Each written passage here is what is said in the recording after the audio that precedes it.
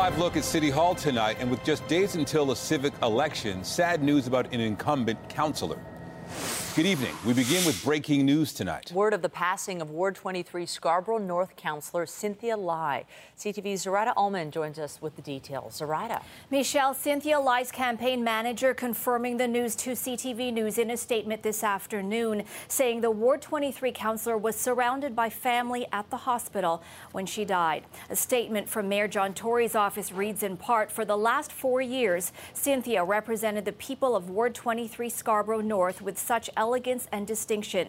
She was such a friendly and warm presence at City Hall, and I know I speak for her City Council colleagues when I say she will be deeply missed. Now, prior to becoming a City Councillor, Lai became the first Chinese-Canadian woman elected as president of the Toronto Real Estate Board. Tory's statement goes on to say that she was proud of her heritage, of her family, her achievements in business, and her tremendous work for the community as a volunteer for many charitable causes and in politics. Cynthia Lai was on the ballot for re-election on Monday.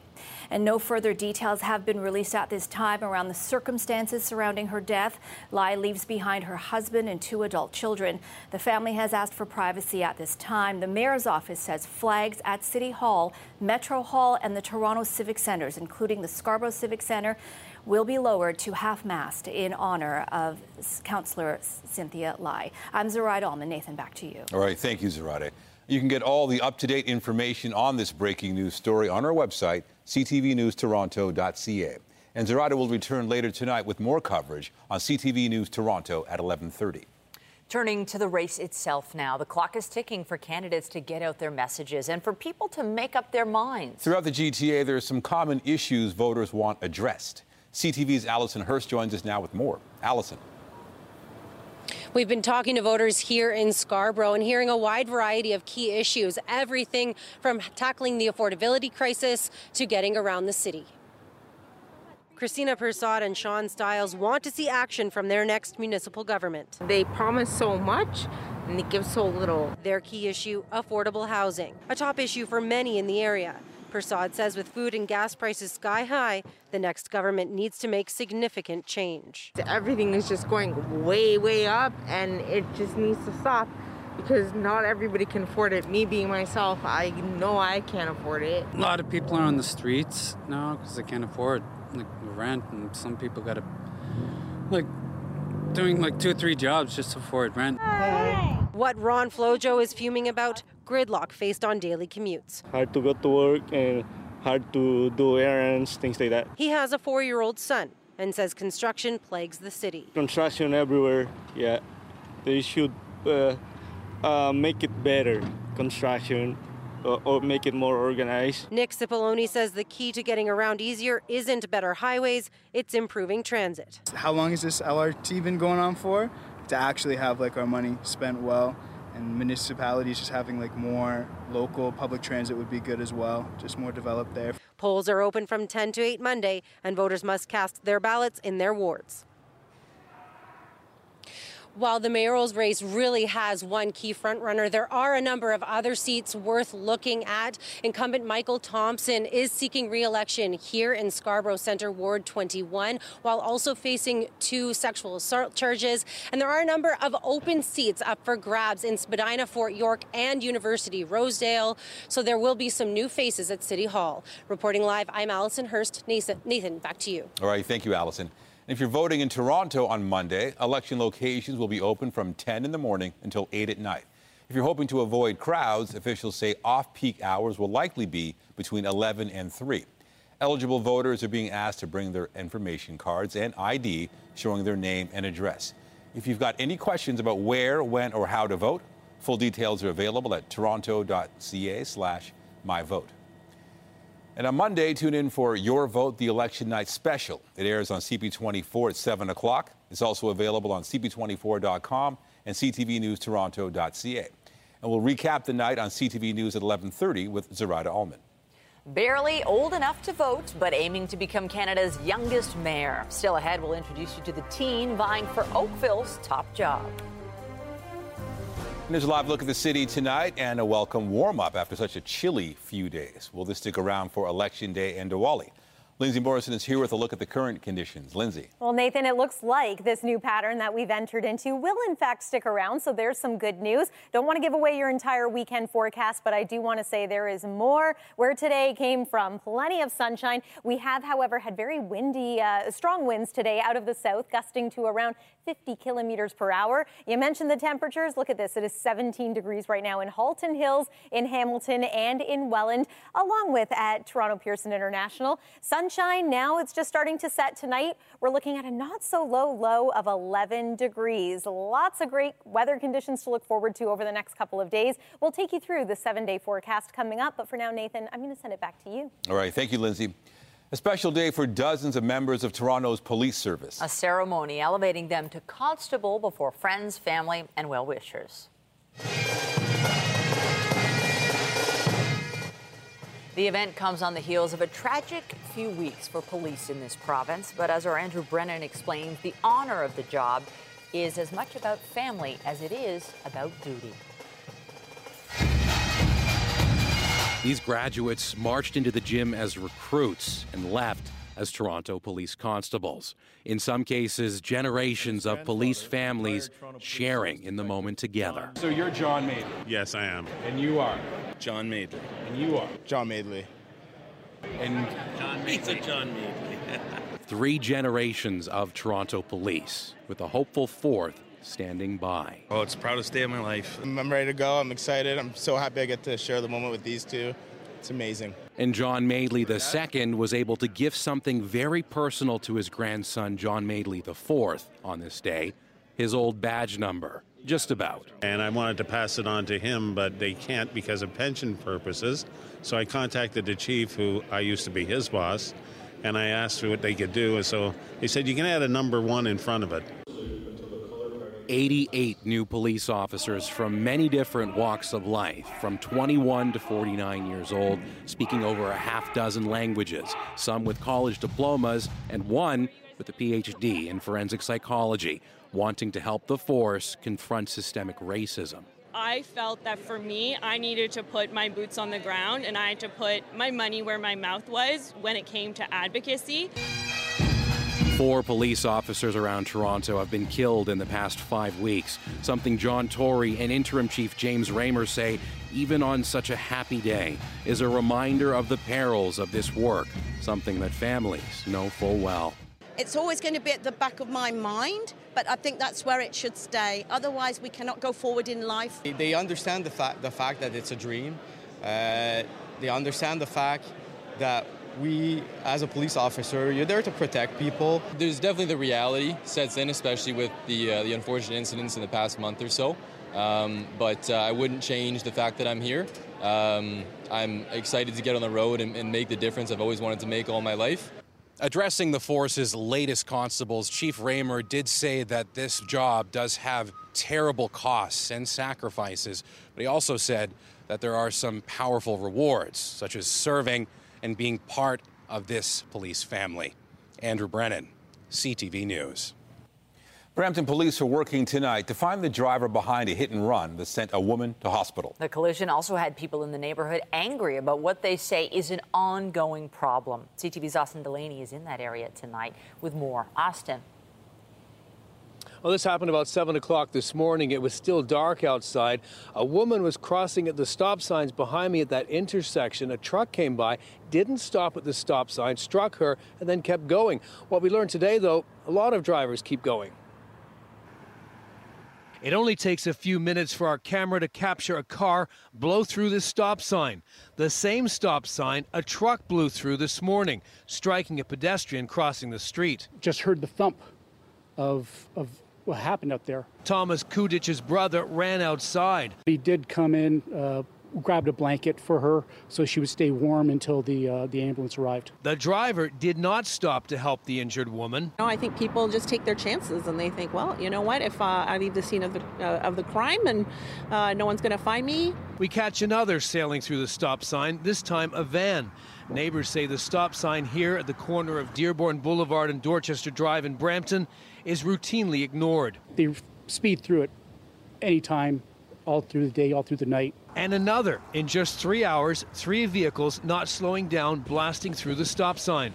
Today, investigators collected pieces of the dark truck that sped through this morning, striking the woman as she crossed the street. Certainly investigators, they do take any kind of debris, evidence that's left on the scene, and they do process that. And sometimes it's like a jigsaw puzzle, but eventually, most of the time, they're able to put that together. And eventually that will probably happen in this case as well. They will identify the make and model of the truck, and with the help of security video in the neighborhood, possibly a license plate number. And investigators are asking anybody who might have some dash cam viz or security viz to give them a call. The woman was rushed to Sunnybrook Hospital. She has a broken leg and some head injuries. She's going to be okay. Reporting live, I'm Austin Delaney. It's good to hear. Thank you, Austin. Turning to Toronto streets, and there will be little chance for drivers to speed along Adelaide. The downtown artery is getting a facelift, but until the new look arrives, you can expect a lot of furrowed brows. CTV's John Musselman joins us live from the city's core with details on this new round of construction. John. Well, Nathan, anyone who drives downtown knows it can be a problem on any given day, but things will get worse here on Adelaide, and it'll last right into the spring. If you use Adelaide Street to access downtown, brace yourself for delays starting on Monday. The city says construction on this busy one-way street will last until spring. It will affect different sections at different times, and it will stretch from Bathurst to Parliament. The dust is okay, but the noise is a problem all the time in this area and will be worse. I live at Adelaide and Spadina, so it's not convenient for me, especially that they're already doing construction between Brant and Spadina on Adelaide. My God, much longer. Way longer. People could be looking at this for a good 3 years. Here's a look at some of the work. Improved roadway on Adelaide Street from Spadina Avenue to York Street. Reinstating streetcar tracks on Adelaide Street from Charlotte to York Street. Relocating the cycle track on Adelaide Street from Bathurst Street to Parliament Street to the north side of the street. And upgrading pedestrian infrastructure at various locations along Adelaide Street from Spadina to York. The city needs to upgrade critical water, road, and cycling infrastructure in advance of the new Ontario subway line. The 15-stop extension will run from Exhibition Place along Queen Street right up to the Ontario Science Centre. For businesses on Adelaide, it will mean traffic in some areas will be reduced to one lane, and cyclists will have to share the roadway with motorists. Next year is going to be difficult going back and forth because it's one of the only ways to go west without going way up north. The many of dust and dirt and everything. There is already congestion here with numerous condos going up. The city is urging drivers to avoid this route unless the destination is on Adelaide. Pedestrian access will remain open so people can access local businesses. And again, city officials say some of this work will begin on Monday. The target date to complete it is the spring. Reporting live, I'm John Musselman. I'll send it back to you. Thank you, John. Across the pond, the UK's Conservative Party is choosing another new leader after Liz Truss resigned as Prime Minister. That's despite calls from some MPs and members of the public for a general election. The fact that they think that people will accept a third Prime Minister in 2 months is just not on. I mean, it's difficult. I don't think there's a way out of this. A general election causes more uncertainty. A lack of general election is thoroughly undemocratic. Whoever succeeds Liz Truss as Conservative leader will take over as PM. Potential frontrunners include former Finance Minister Rishi Sunak, House Leader Penny Mordaunt, and there are even reports Boris Johnson could launch another run for his old job. The city of Ottawa has named a new police chief. This comes as the Emergencies Act inquiry focuses on the police response to the convoy protest last winter. CTV's Kevin Gallagher has more. With the Ottawa police facing intense scrutiny for its handling of the so-called Freedom Convoy, the city appointed a new police chief, Eric Stubbs, now tasked with addressing a growing list of concerns with the force. One meeting does not gain trust. One action does not gain trust. You have to, over many months, you build that trust and that credibility. The former RCMP assistant commissioner was most recently in command of operations in British Columbia.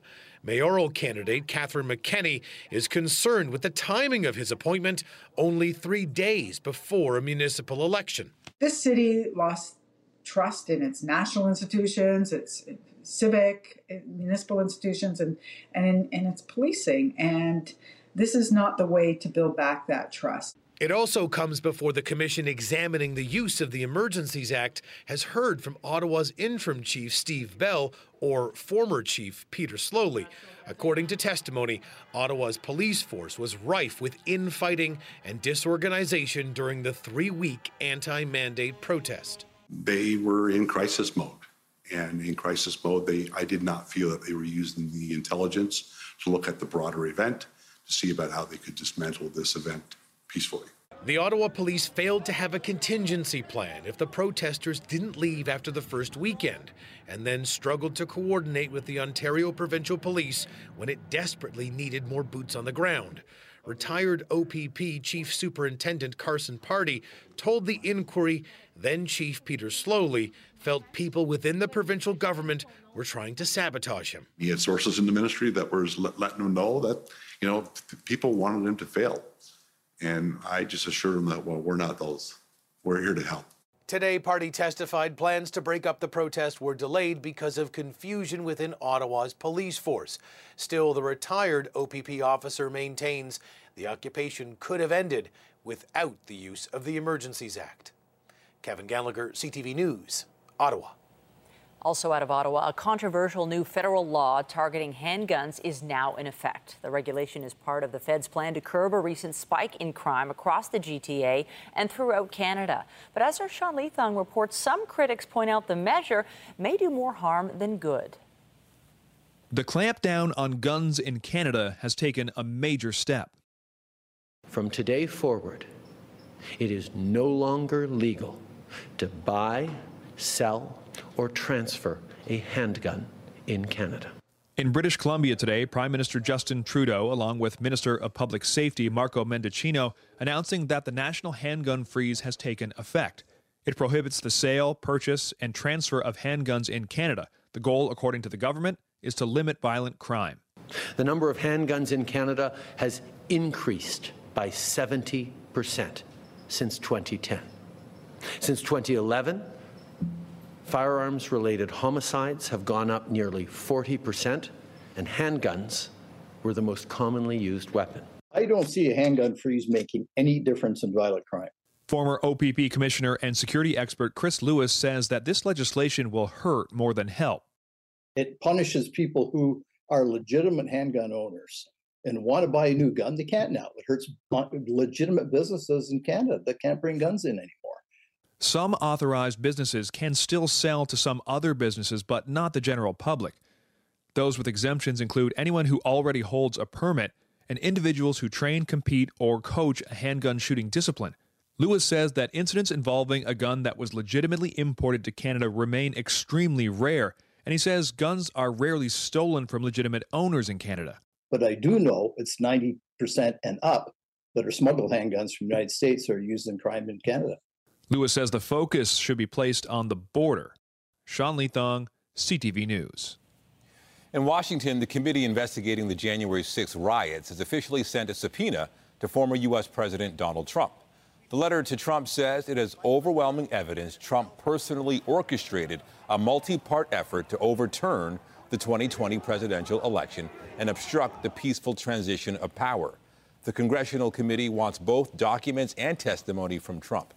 It's not clear if he'll comply, but he has dismissed the committee as a, quote, laughingstock in the past.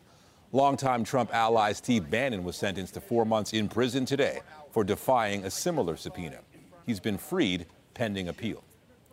Ukraine's president is warning of a potential disaster as Russian forces are pushed out of more occupied areas. Ukrainian troops have been advancing on Kherson as part of an ongoing counteroffensive to Moscow's invasion. Vladimir Zelensky says Russian soldiers have planted explosives inside a nearby dam, and they may blow it up, and that could flood a major part of southern Ukraine. Zelensky is urging the West to warn the Kremlin against doing so. Russia has accused Ukraine of having its own plans to destroy the dam. Kherson was one of the regions Russia claimed as part of its own territory last month. But with Ukrainian forces approaching, occupation officials are continuing evacuations. 50 to 60,000 civilians are set to leave the area over the next 6 days. Authorities linked to the Kremlin reported 4 people were killed in a Ukrainian strike on a ferry crossing. Coming up, he's now finally old enough to vote and casting a ballot for himself. Meet the Oakville teen vying to become mayor on a mission to get young people to partake in democracy. And I'm Pat Foran. Coming up, it's Feedback Friday. Viewers had a lot to say about batteries for electric cars costing more than $20,000. More people say they've received huge natural gas bills, and some viewers say they're glad they got a second opinion after visiting the dentist. Feedback Friday is just ahead. Going to be a great weekend to get outside. A reminder that in many areas the fall colors are now past peak, but you can still enjoy them and snap some photos. Speaking of which, Halloween is right around the corner and we would love to see your pictures. Share on social media and you could be featured in our newscast. Stay with us. Your weekend forecast is coming up and we've got another great full night of shows for you right here on CTV.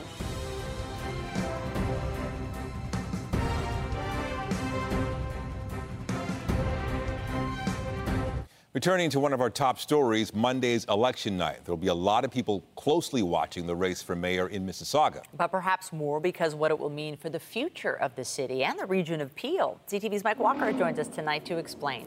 Mike. Well, Michelle and Nathan, one of the top issues we're hearing from voters is growth around City Hall. There's tons of condo development. But another issue that's sparking a lot of conversation among voters and candidates is a pitch by the incumbent mayoral candidate Bonnie Crombie to separate the city from Peel region.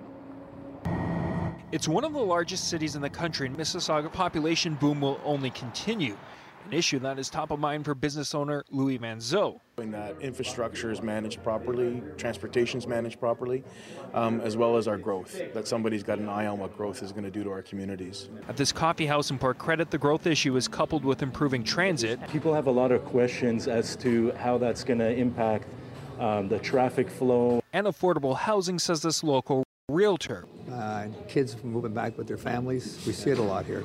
Issues the mayoral candidates are hearing on the campaign trail. We're focused on development, bringing more affordable housing. Bonnie Crombie is seeking her third term as mayor and has renewed calls to separate Mississauga from the region of Peel. I think that by having a standalone, independent city helps us not only control our own destiny, but saves a lot of money as well. Saying Megxit is about fairness and value for taxpayers. I have to transfer out $85 million a year to municipalities like Brampton and Caledon for regional roads, for planning, and for policing. And that's money that should be reinvested back into Mississauga. There are 7 other mayoral candidates. Derek Ramkinsoon supports the idea, but says it shouldn't be rushed. I would support it down the road, but I'll have to make sure we give them ample notice to get things in place. His top priorities are tackling crime and taxes. We're going to put that money back in people's pocket, and that's what they want to do because it's hard for people to really make ends meet. George Tavares doesn't support separation. Instead, he says the city should focus on transit and housing.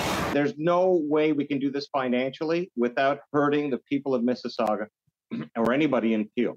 Political experts say it may be a long shot with a missed opportunity back in 2019. The Ford government launched a regional government review in 2019. They were supposed to be looking at everything. People thought things would change. The government decided not to do it anyway. But voters believe there is merit. In my backyard is where I'd like to see our taxes go. Probably one of the bigger cities in Canada, sharing services and things like that. Maybe doesn't make, that much sense. Regardless of who voters elect on Monday, separation requires the province's stamp of approval. Now, there are more than 491,000 eligible voters here in Mississauga. The city says just only 28,000 votes were casted at the advanced polls. Reporting live in Mississauga, Mike Walker. Michelle, back to you. Thank you, Mike. Natural gas prices have been rising steadily, and with a shortage of meter readers, some homeowners have been getting larger bills than they expected. Viewers were also surprised to know if you need a new battery for an electric or hybrid vehicle, they can be really expensive. Here's Pat Foran and Feedback Friday. Pat. Again, Nathan and Michelle, battery failure in electric vehicles is rare, but it does happen. If you have an older EV or you're thinking of buying a used one, if it's out of warranty, a new battery could cost you $20,000 or more. The Lau family bought an all-electric 2018 Kia Soul. When the battery died, they were told it would be about $23,000 to replace it. Ken Edwardson has a 2011 Lincoln MKZ Hybrid. The cost to replace his dead battery was estimated to be about $20,000. I wasn't expecting that kind of a price on replacing the battery in it. The EV industry says total battery failure is uncommon, but Chuck wrote, if battery failures are rare, why doesn't the manufacturer replace them? Spending $20,000 is no encouragement to switch to an electric vehicle. Ashmead Ali recently got his natural gas bill, and he was shocked when it was almost $2,000.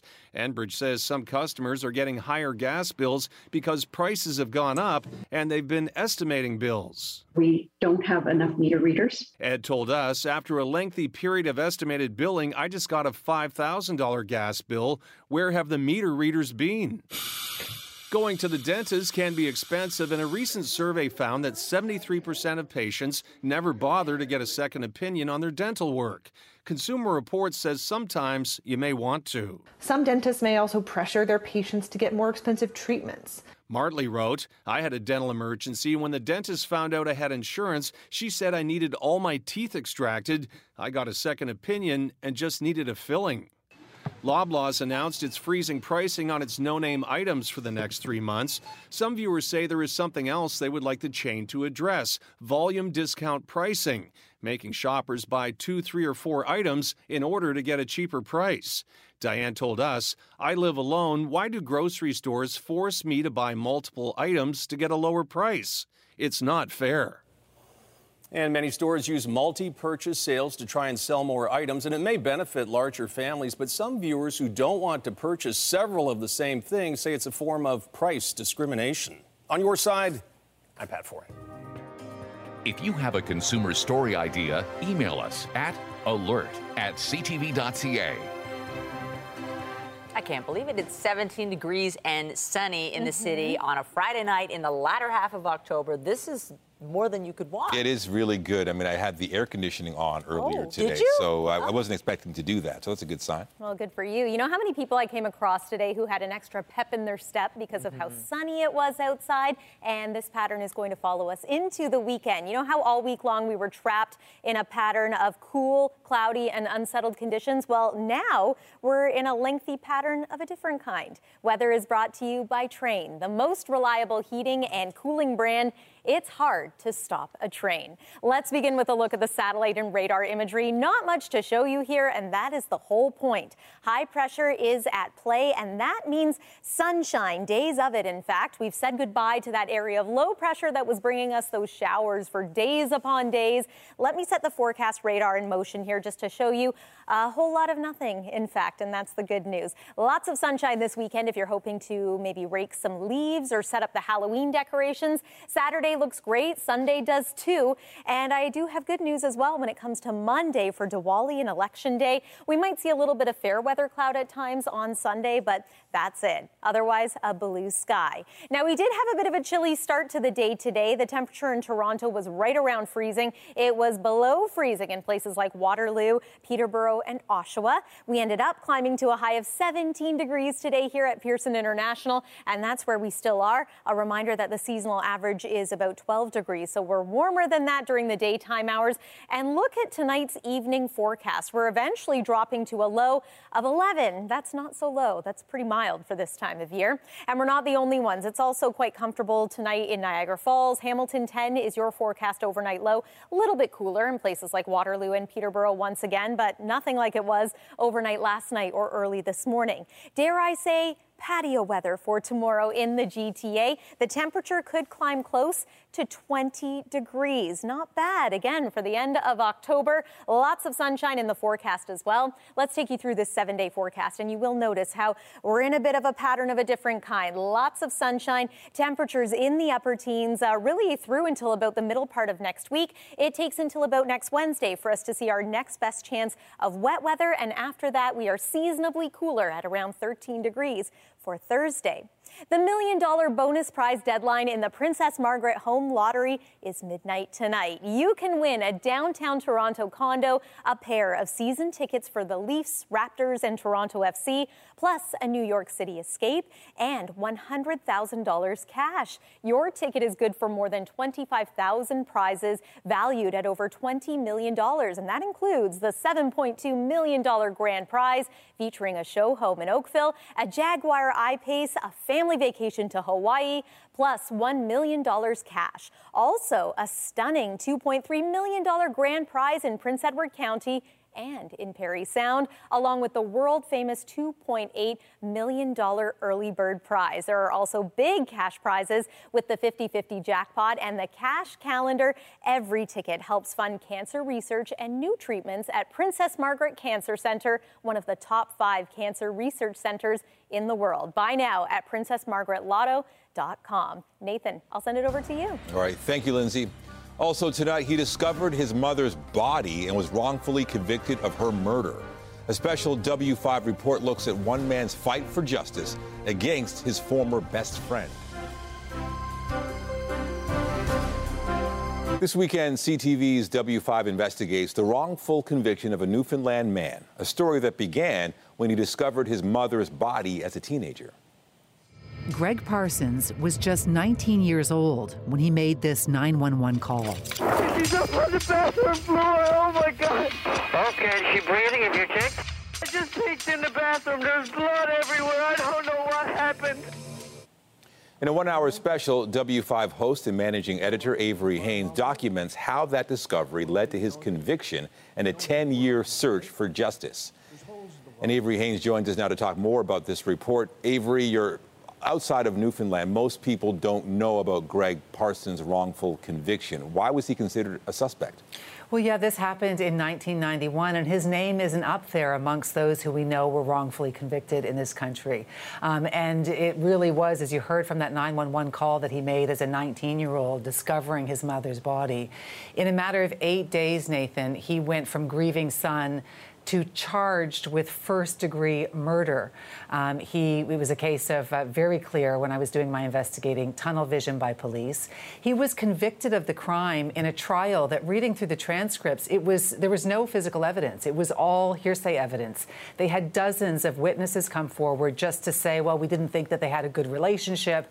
And he was convicted, mostly because of a song he wrote.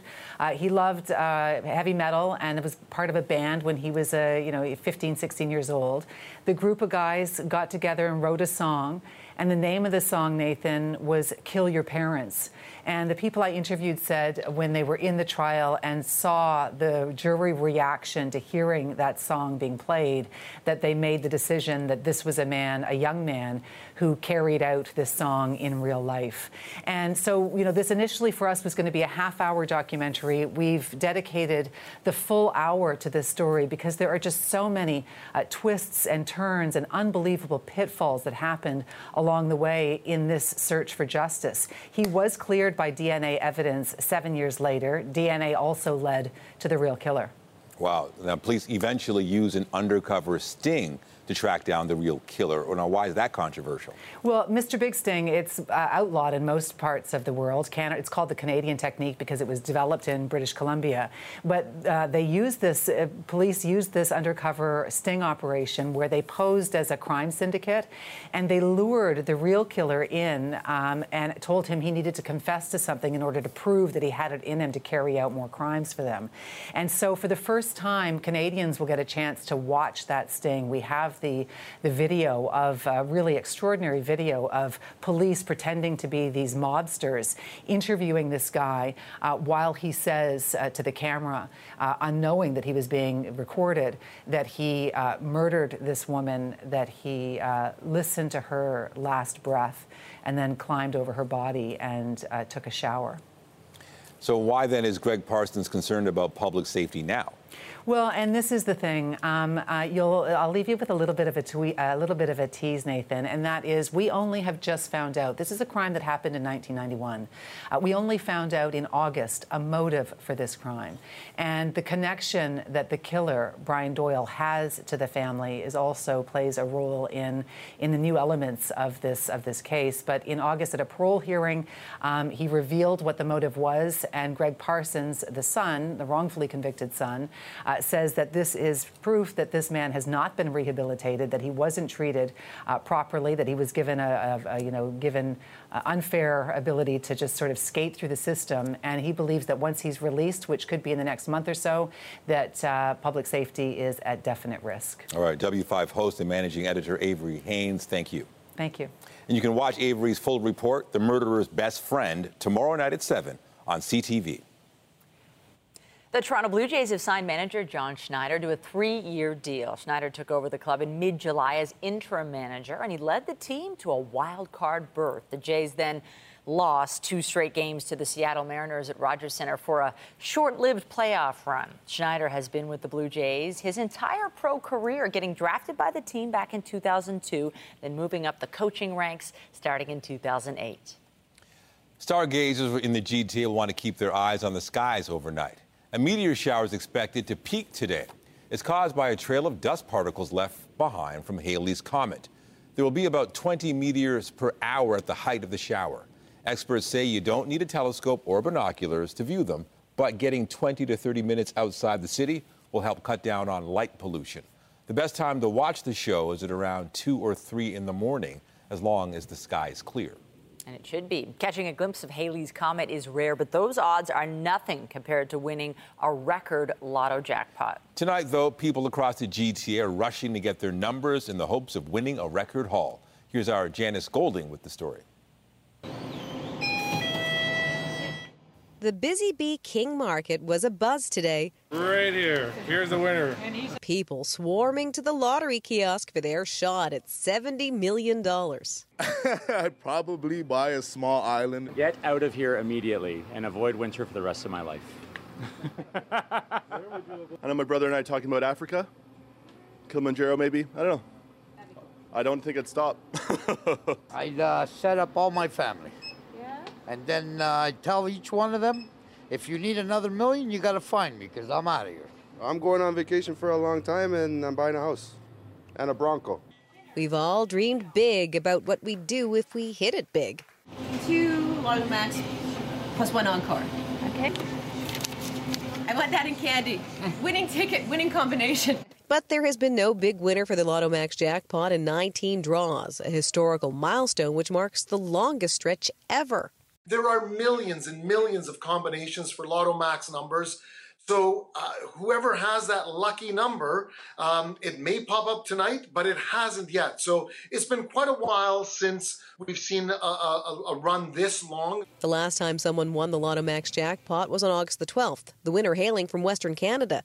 Tonight's draw has not only a $70 million jackpot, but $63 million Max Million prizes. Now, your odds of winning any of the Max Millions or the big jackpot are just 1 in 33 million. To put that into perspective, your odds of being hit by lightning are 1 in 114,000. Your chances of becoming a movie star, 1 in 1.2 million. So if the likelihood we'll strike it rich is so slim, why do so many of us keep playing the lottery? Because I'm a sucker like everybody else. Janice Golding, CTV News. Taylor Swift fans were up late last night as the singer dropped her new album. It's me. Hi, I'm the problem, it's me. The release of Midnights also came with a new music video for Swift's song Antihero. The Grammy winner says her 10th studio album tells the story of 13 sleepless nights in her own life. She also released 7 additional tracks that didn't make it onto the main album. Stars Tonight is brought to you by Lastman's Bad Boy. Who's better? Nobody.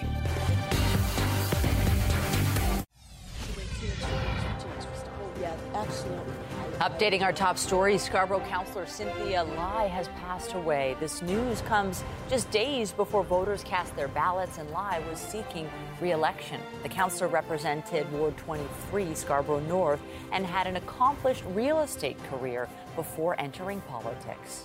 I felt that for me, I needed to put my boots on the ground and I had to put my money where my mouth was when it came to advocacy.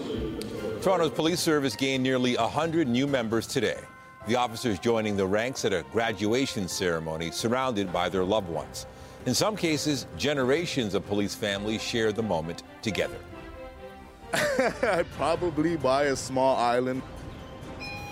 People across the GTA are rushing to lottery kiosks. Tonight's Lotto Max draw has not only a $70 million jackpot, but $63 million Max Million prizes. There has been no winner for the Lotto Max jackpot for 19 draws, which marks the longest stretch ever. Monday will be a significant day for a lot of people in the GTA, but not only because of the election. It's also an important holiday for the South Asian community. CTV's Beth McDonnell reports on how many plan to juggle both. The spread of goodies is almost complete at Prem Sweets in Brampton ahead of Monday, one of the most important South Asian religious and cultural celebrations on the calendar. Diwali is a festival of happiness. These days, just wear new clothes, they go to the temples, they share their happiness with their relatives by hugging them, by taking the blessings. But this year, Diwali falls on Municipal Election Day in Ontario, raising concerns about Hindus, Buddhists, Sikhs, and Jains making it to the polls. A lot of people who typically would go vote after work also would be participating in Diwali celebrations, which tend to be in the evening, Festival of Lights. People will probably prioritize being with their families and loved ones, especially after 2 years of the COVID pandemic, rather than going out and voting at the polls. Indo-Caribbean Canadian Association Chair Ryan Singh says with the province being so diverse, the conflict should have been addressed. He says his group sent a letter to Ontario's Minister of Municipal Affairs asking for alternative dates after the 2007 provincial election was moved for another religious observance. It's systemic racism that there's an easy solution that the government can fix it. We thought the government should be proactive, extending the voting period, having the election either the day after or the week after. Unfortunately, I didn't hear a response from the minister's office. The province says advance voting can begin 30 days before Election Day. The Municipal Elections Act sets out the date as the fourth Monday in October. So dharma is your religions, karma is what you have to do. Ashwani Agarwal is concerned about Brampton issues. He runs a non-political group helping people. He says coordinating time to celebrate and vote will be a challenge for some, but I think there are so many centers where we can go and vote. So it's just a minute walk away or a minute's drive to go and vote. So I don't think that there can be any issue. He'd like to see Diwali recognized as a holiday.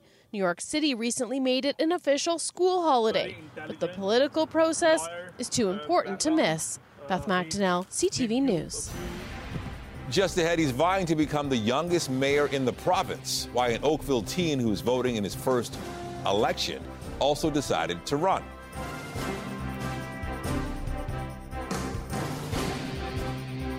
Few would argue being 19 is a tough age, especially 19-year-olds. But one Oakville teen is taking on a task that would be difficult at any age, running for mayor. Here's our Scott Lightfoot with his story. Are you going to be voting in the municipal election on Monday? Yep. Oh, that's awesome. On Monday, this Oakville teen will vote in his first ever municipal election. It'll also be the first time he's ever voted for himself. My name is Jack Kukulik, and I'm running for mayor of Oakville. At just 19, Jack Kukulik would be the youngest mayor in the province.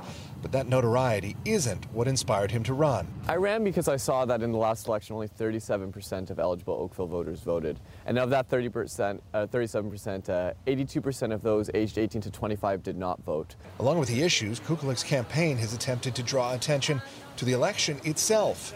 A lot of the questions I got surprised me. One of them was, how did you qualify at just 19 years old? Well, if you can vote, you can run. Through a series of TikTok videos, the teen has explained everything from how to run to how to vote. I think having a younger candidate running lets them see that it's not this politics isn't this big, scary thing that you necessarily just see on the news. It's an important process, and it's something that you can get involved in. Kukulik is one of 3 candidates running for mayor in Oakville. For the other 2, it's a rematch of the 2018 campaign with business leader Julia Hanna running against the incumbent, Rob Burton. And involved. I appreciate it. I appreciate it. Thank you for voting. Kukulik says the response to his campaign from older voters has been surprising. I've had a lot of adults even come and tell me that they are involved in politics. They're interested in the federal and provincial levels. They vote in the federal and provincial levels, but up until this point, they've kind of just ignored the municipal level. The Sheridan College student, who also runs his own photography-videography business, says he hopes voter turnout will be higher on Monday than it was in the last municipal election. That's my only goal, is just try to get more people out. And he says win or lose, this is just the beginning of his involvement with the city he calls home. This community isn't just shaped by the adults, it's shaped by everyone. And as I always say, elections are for everyone. So I want everyone to go out and make informed choices and just have a voice in their community. Scott Lightfoot, CTV News, Oakville. Right, not bad for a 19-year-old. He makes some really great points. I think he'll get some younger people to vote. And you know what might help people vote? Nice weather coming up all weekend and on Election Day, which helps. Yes, they do say that good weather often increases voter turnout, and that would be a good thing in this case. Yeah, the nice weather continuing right through till Monday. This weekend, I think, though, looks picture perfect for heading to a pumpkin patch. We were live at Downey's Farm today on CTV News at noon, and I must say there are still tons of pumpkins available and plenty to do with the family. Farms and patches right around the GTA, Southern Ontario. I think they're going to be pretty busy in the coming days, especially with Halloween right around the corner. So here's a look at what you can expect weather-wise tomorrow if you are hoping to head to the farm or the patch. Loads of sunshine, warm temperatures, and again, that pattern is going to continue right through the early part of next week. We'll cool down a little bit by the end of the week, and you'll want the umbrella ready to go just in case for Wednesday. And a reminder, you could end Lotto Max's jackpot drought tonight, but you need to get your tickets first. The big prize is $70 million with another 63 Max Million prizes, each worth $1 million. Good luck, Nathan and Michelle. Thank you, Lindsay. And be sure to join Omar Sachedina tonight at 11 for CTV National News, followed by Zoraida Allman with our next local newscast at 11:30. In the meantime, our coverage continues anytime on CP24 and online at ctvnewstoronto.ca. For Lindsay Morrison and all of us here at CTV News, thank you for watching and have a great weekend.